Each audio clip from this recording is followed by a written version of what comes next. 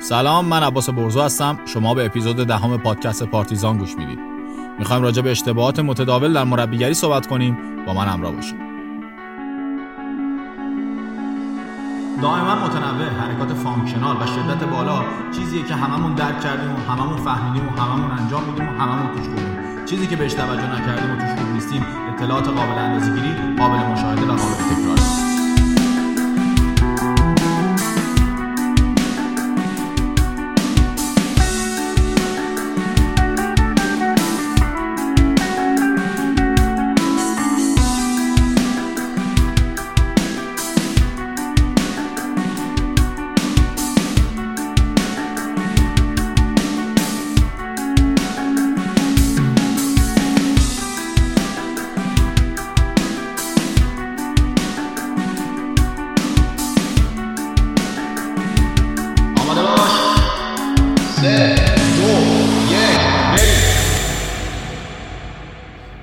امروز میخوام راجع به اشتباهاتی صحبت کنم که هر مربی کراسفیتی در کارش ممکنه مرتکب بشه.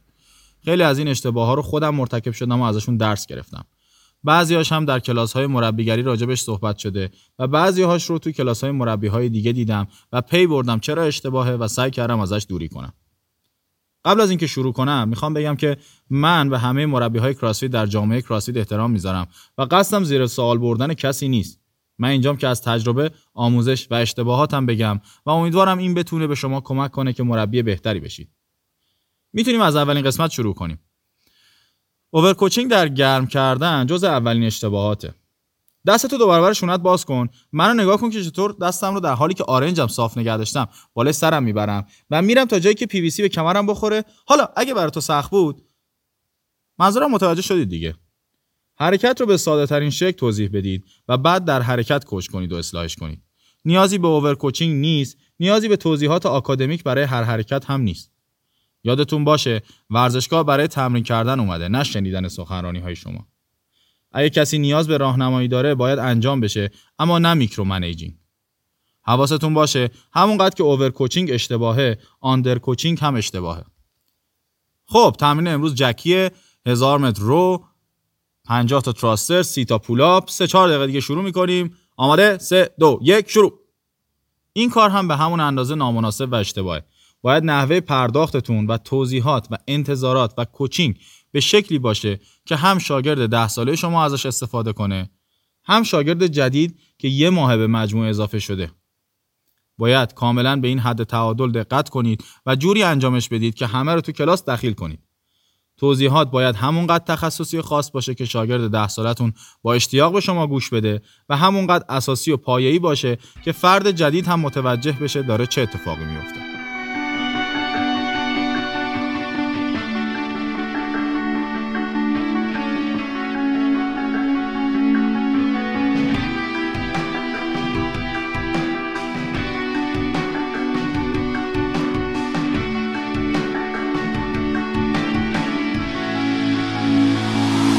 کراسفیت دائما متنوع، حرکات فانکشنال با شدت نسبیه.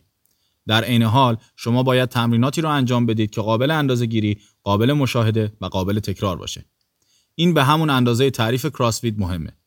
مثلا اگه یکی هر زمان میاد باشگاه قسمتی از سالن باشه که به یه سری وسایل نزدیک باشه، مثلا به مسیر 2 نزدیک باشه، هر اطلاعاتی رو که از این تمرین میگیرید رو تحت تاثیر قرار میده. فکر کنید قرار هلن بزنید. 3 راند، 400 متر راند، 21 سوینگ، 12 تا پولاپ و مسیر 2 دور باشگاهه.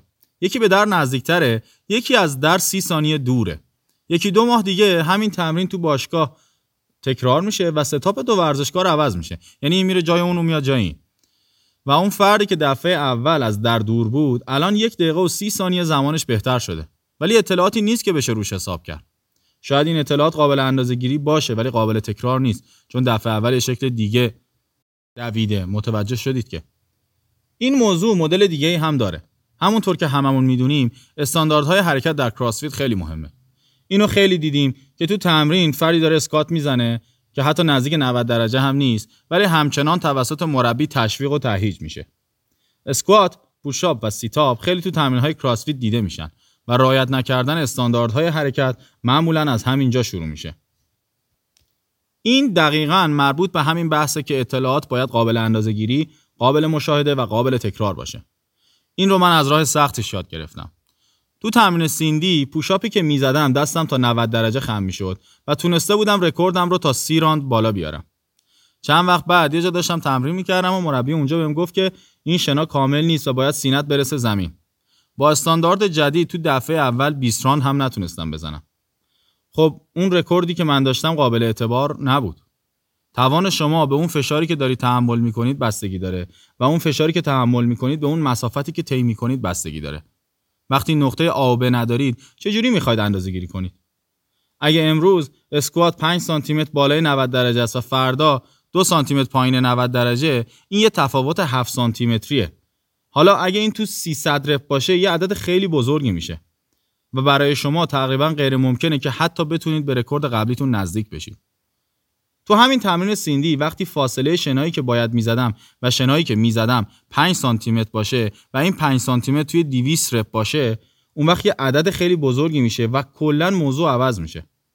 دائما متنوع، حرکت فانکشنال و شدت بالا چیزیه که هممون درک کردیم، هممون فهمیدیم و هممون انجامش میدیم و توش خوبیم. چیزی که بهش توجه نکردیم و توش خوب نیستیم، اطلاعات قابل اندازه‌گیری، قابل مشاهده و قابل تکراره. اگه استانداردهای حرکت رو توی تمرین رعایت نکنید، اطلاعات قابل تکرار نیست. با این حساب بدون استانداردهای حرکتی ما یه سری کار داریم انجام میدیم که قابل قضاوت نیست و معنی خاصی هم نمیده. اینو بدونید که استاندارد حرکت ربطی به نورپ نداره. مربی هیچ وقت نباید بگه نورپ. شما مربی هستید، نه جاج مسابقه. نورپ وظیفه اونه، نه شما. وظیفه مربی اینه که در انجام یکی از شاخصه‌های حرکت فانکشنال که دامنه حرکتی کامل هست به ورزشکاراش کمک کنه. اگه حرکت رو با دامنه کامل انجام ندید، حرکت شما فانکشنال نیست. این مثل اون کاریه که بدنسازا میکنن. بعضی موقع‌ها پرس سرشونه تو اون رشته این شکلی میشه که هالتر تا گوش میاد پایین و تا بالای پیشونی میره بالا. این میتونه نوعی پرس سرشونه باشه، میتونه عضله سازی کنه، میتونه هایپرتروفی درست بکنه. اگه با سرعت انجامش بدید میتونه قدرت انفجاری شما رو تو اون دامنه حرکت افزایش بده و تو اون دامنه حرکتی متوسط شما رو قوی‌تر کنه، ولی قطعاً حرکت فانکشنال نیست. حرکات فانکشنال حرکاتی هستن که میتونن به خارج از باشگاه منتقل بشن و توی زندگی عادی هم اتفاق بیفتن که منجر به اطلاعاتی میشن که قابل اندازه‌گیری، قابل مشاهده و قابل تکراره. حالا انتقال این استاندارد حرکتی به ورزشکار توی بعضی حرکات راحت تره. مثلا پولاب، چونه برسه بالای سر و موقع برگشتم کامل دست صاف بشه. باید توجه ورزشکار رو به دامنه حرکتی کامل جلب بکنید و بهشون آموزش بدید که توی دامنه حرکتی کامل تمرین کنن. این معنیش این نیست که نورپشون کنید. شما دارید ورزشکار رو کوچ میکنید و آموزششون میدید که توی دامنه عملکردی و فانکشنال تمریناتشون رو انجام بدن. اگه نتونستن باید با وزنه سبکتر تمرین کنن. شما به عنوان مربی باید وزنش رو سبکتر کنید و براشون توضیح بدید که چه اتفاقی داره میفته. این معنیش تحقیر کردن نیست، معنیش غرور خورد کردن نیست، معنیش این نیست که اون فرد به اندازه کافی خوب نیست، معنیش اینه که شما دارید مربیگری میکنید. ورزشکار داره اوورهد اسکات میزنه و 90 درجه خم میشه. خب این عالیه، میخوام بدونم این بیشتر خم شدن به خاطر انعطافته یا زورت نمیرسه. بیا با هالتر خالی امتحان کنیم. فرد با هالتر خالی میزنه و کامل حرکت انجام میشه. پس مشکل انعطاف نیست، ما باید وزنی رو پیدا کنیم که بتونی با همین استاندارد حرکت رو انجام بدی.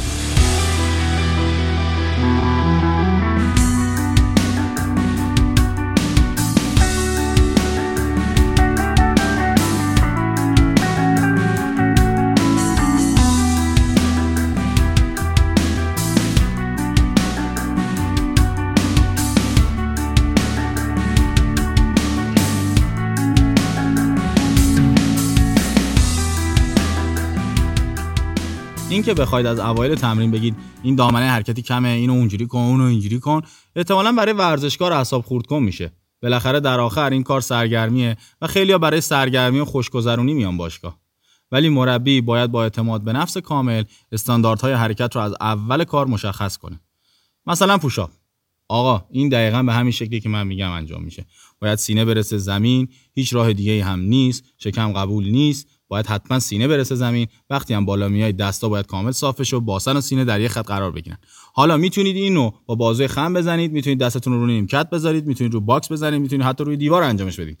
ولی چیزی که بحثی درش نیست اینه که موقع خم شدن سینه برسه زمین و موقع صاف شدن دست کامل صاف بشه و آرنج قفل بشه و باسن و سینه در یک خط قرار بگیره. وقتی اینا مشخص شد دیگه نیازی به داد زدن سر کلاس نیست که فلانی برس زمین، فلانی صاف شو کامل، بابا اونو ای بابا. این صداها تمرکز همه رو به هم میریزه. میتونید راحت برید دیگه بغلش، با آرامش بهش گوشزد کنید که سینه برسه زمین، پایین‌تر. آها الان درسته، خوبه. نکته دیگه‌ای که میشه بهش توجه کرد بحث اسکیل، مخصوصا تو وزنه‌ها خیلی بیشتر نمود داره. یه تمرین مثل فرن که با وزنه 40 کیلو انجام میشه، باید این تو نظرتون باشه که ورزشکار حرفه‌ای این وزنه براش خیلی سبکه و حداقل 3 برابر این وزنه رو میتونه تراستر کنه. با این حساب این وزنه حدود 40 تا 45% قدرت ورزشکار باید باشه. یعنی اگه ورزشکار 85 کیلو تراستر میکنه، فرن زدن با وزنه 40 کیلو احتمالاً یه عددی بالای 5-6 دقیقه رو برای رکوردش باید در نظر بگیریم. و اگه میخوایم این رکورد قابل درک باشه، باید از وزنه پایین‌تر از 40 کیلو استفاده کنیم. البته اسکیل مدل‌های مختلفی داره. میتونه اسکیل حتی تو تعداد تکرار و چیزای دیگه باشه. ما صرفاً داریم راجع به انتخاب وزنه‌ها صحبت می‌کنیم. مثلا ممکنه ورزشکار ژیمناستیک خوبی داره و مربی تصمیم میگیره چالش وزنه رو برای ورزشکار نگه داره. یا مثلا فرانی که گذاشته 12 دقیقه کپ داره و دوست داره شاگردش فرن رو آرکستی بزنه. کلیت موضوع اینه که موقع اسکیل کردن باید حتما توانایی ورزشکار رو در نظر بگیرید و نسبت به هدفتون از تمرین این رو بالانس کنید. مثلا شما یه تمرین تکرار بالا انتخاب کردید، مثل این که الان من میگم 100 تا پاور کلین، 100 تا فرانت اسکات، 100 تا شولدر تو اورهد که آریکسش 40 کیلوه.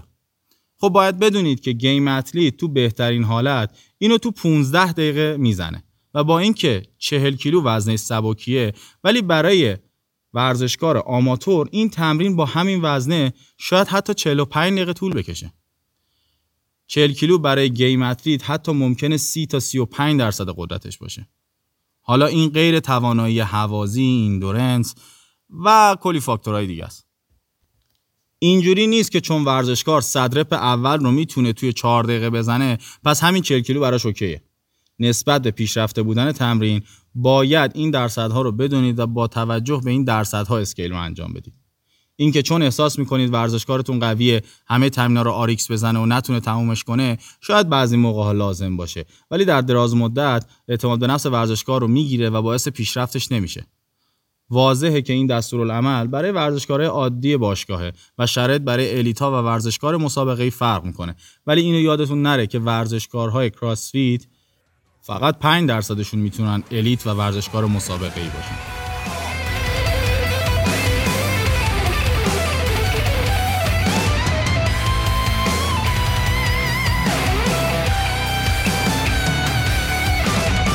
بحث بعدیمون راجع به چیرلیدینگه.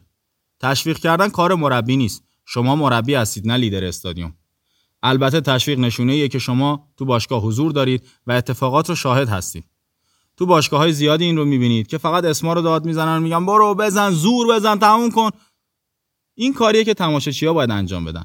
مربی کارش مربیگریه. مربیگری تو کراسفیت دیدن و اصلاح کردنه.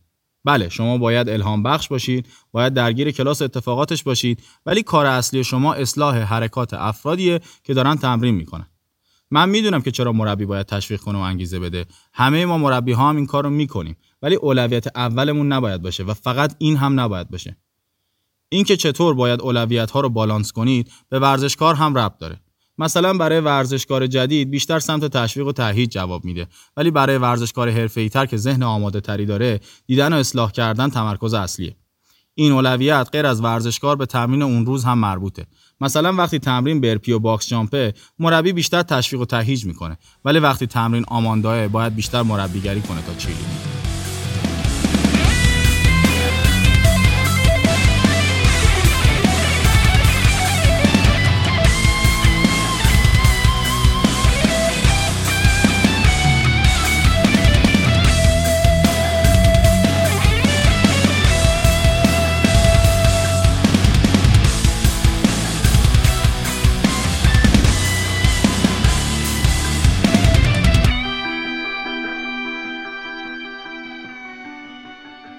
یه چیزایی هست که کوچیکه ولی میتونه تفاوت زیادی رو تو کار براتون ایجاد بکنه.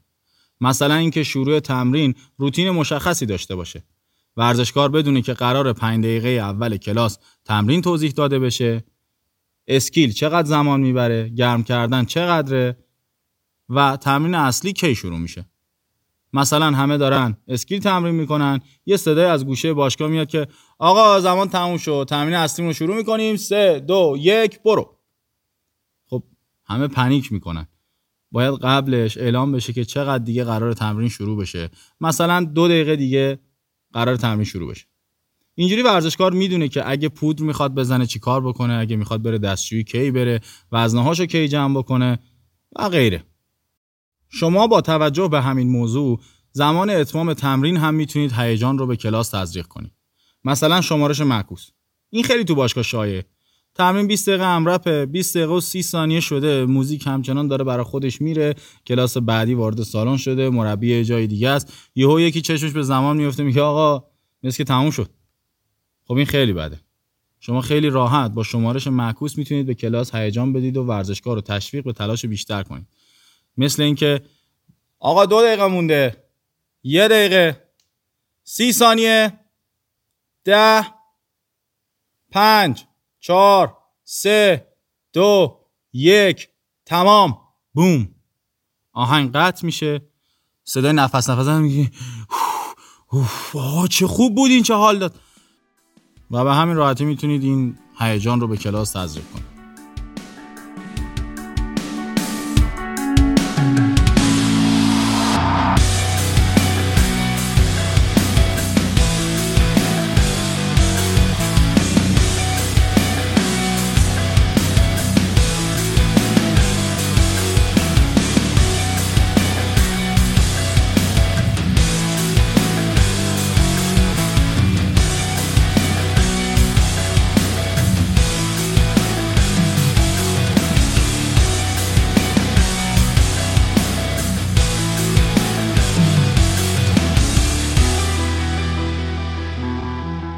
یه بحثی تو آموزش ژیمناستیک در کراسفیت هست که میگن strict before keep.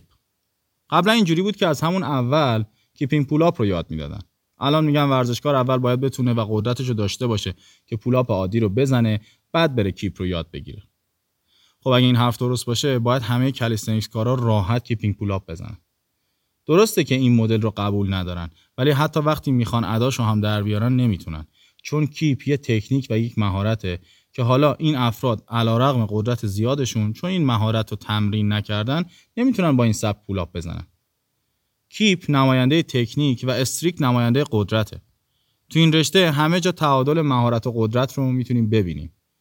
نمیشه اول فقط تکنیک رو یاد داد یا اول فقط قدرت رو افزایش داد. من اینو کامل تجربه کردم چون با هر دو متد کار کردم. اون اوایل که کراسفیت هیچ منبع آموزشی نداشت و همه چیز تجربی بود، ما باید همه کار رو خودمون انجام میدادیم و همه چیز رو خودمون آزمون و خطا میکردیم و خودمون کورمال میرفتیم جلو. حتی یادمه تو کلاس مربیگری کراسفیت مربی معتقد بود اسکواتی درسته که زانو از پا نزنه جلو و این رو جزء ویژگی‌های اسکوات درست میگفت. میخوام بگم که چقدر این مسیر عجیب بوده. اون اوایل سعی میکردم به شاگردام کیپینگ پول آپ یاد بدم که یادم گرفتم، ولی خیلی سریع دامنه حرکتیشون افت میکرد و حرکت ناقص میشد. بعد هم که بحث این متد شد شروع کردم استریکت رو یاد دادن و قدرت ورزشکارا رو بالا بردن. نکته عجیب اینجا بود که شاگردای قدیمی که تکنیک بهتری داشتن تو پول آپ بهتر و بهتر شدن، ولی شاگردای جدیدتر با اینکه سریعتر پول آپ رو یاد گرفته بودن ولی تعویض تکنیکشون از حالت استریکت و پاور به کیپ و باترفلای کابوس وحشتناکی بود. این بیشتر به این دلیله که ورزشکارا عموماً بزرگسالن و خیلی سخت عادتاشون رو تغییر میدن. در همین حین شاگردای قدیمی بهتر و بهتر شدن ولی شاگردای جدید مدت زیادی رو در جا میزدن. ممکنه این ضعف مربیگری من باشه، ولی چیزی که تجربه کردم این بود که نه کیپ بیفور استریکت درسته و نه استریکت بیفور کیپ میتونه متد کامل برای مربیگری ژیمناستیک در کراسفیت باشه. به نظرم سرنوشت این جمله میشه مثل تعریف کراسفیت که یه زمانی constantly varied functional movement high intensity بود و بعداً تبدیل شد به constantly varied functional movement relative high intensity. احتمالاً اینم بعداً میشه keep before strict before keep. شما باید تکنیک رو بلد باشید و درک درستی رو از تکنیک داشته باشید. بعد قدرت لازم رو برای اجرای تکنیک به دست بیارید و به کمک اون تکنیک رو به مراتب بالاتر برسونید. این که فقط یک راه برای رسیدن به چیزی هست غلطه و این تجربه من از این جمله بود.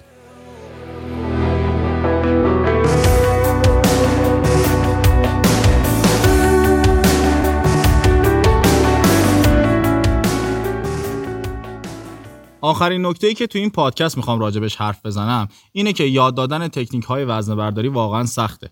لول بالایی از قدرت و انعطاف میخواد. مدل وزن زدن تو رشته‌های وزنه‌برداری و کراسفیت متفاوته در عین حال که حرکات با هم مشابه هستن، ولی شرایط ورزشکار زمان اجرای حرکت یکی نیست.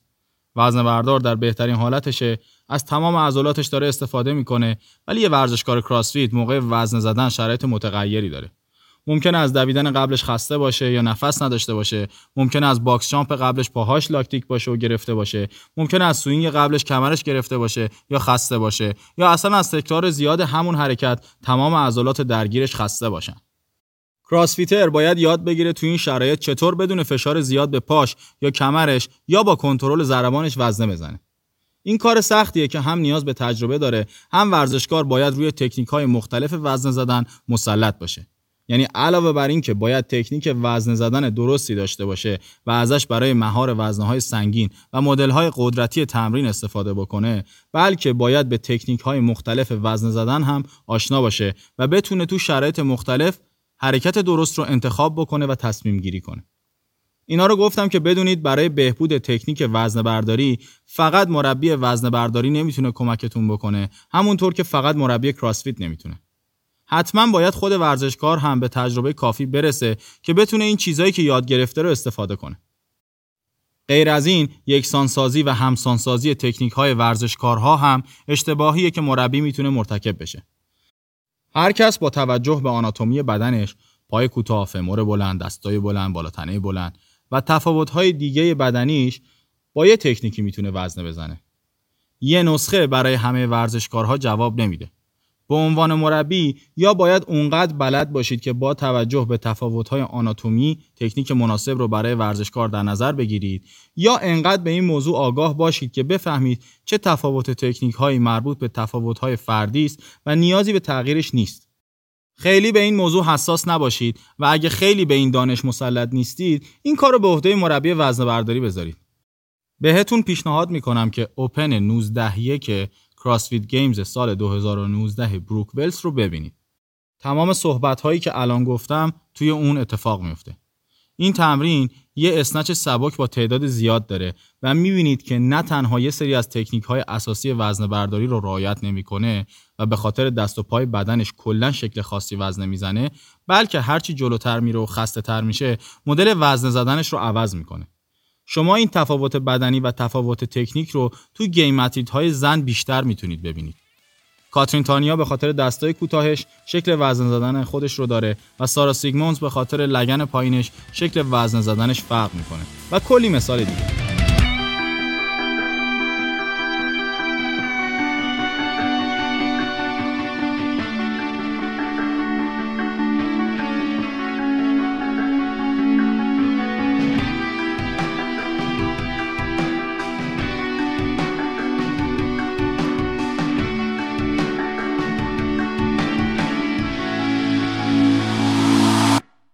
اپیزود 10 همینجا تموم شد.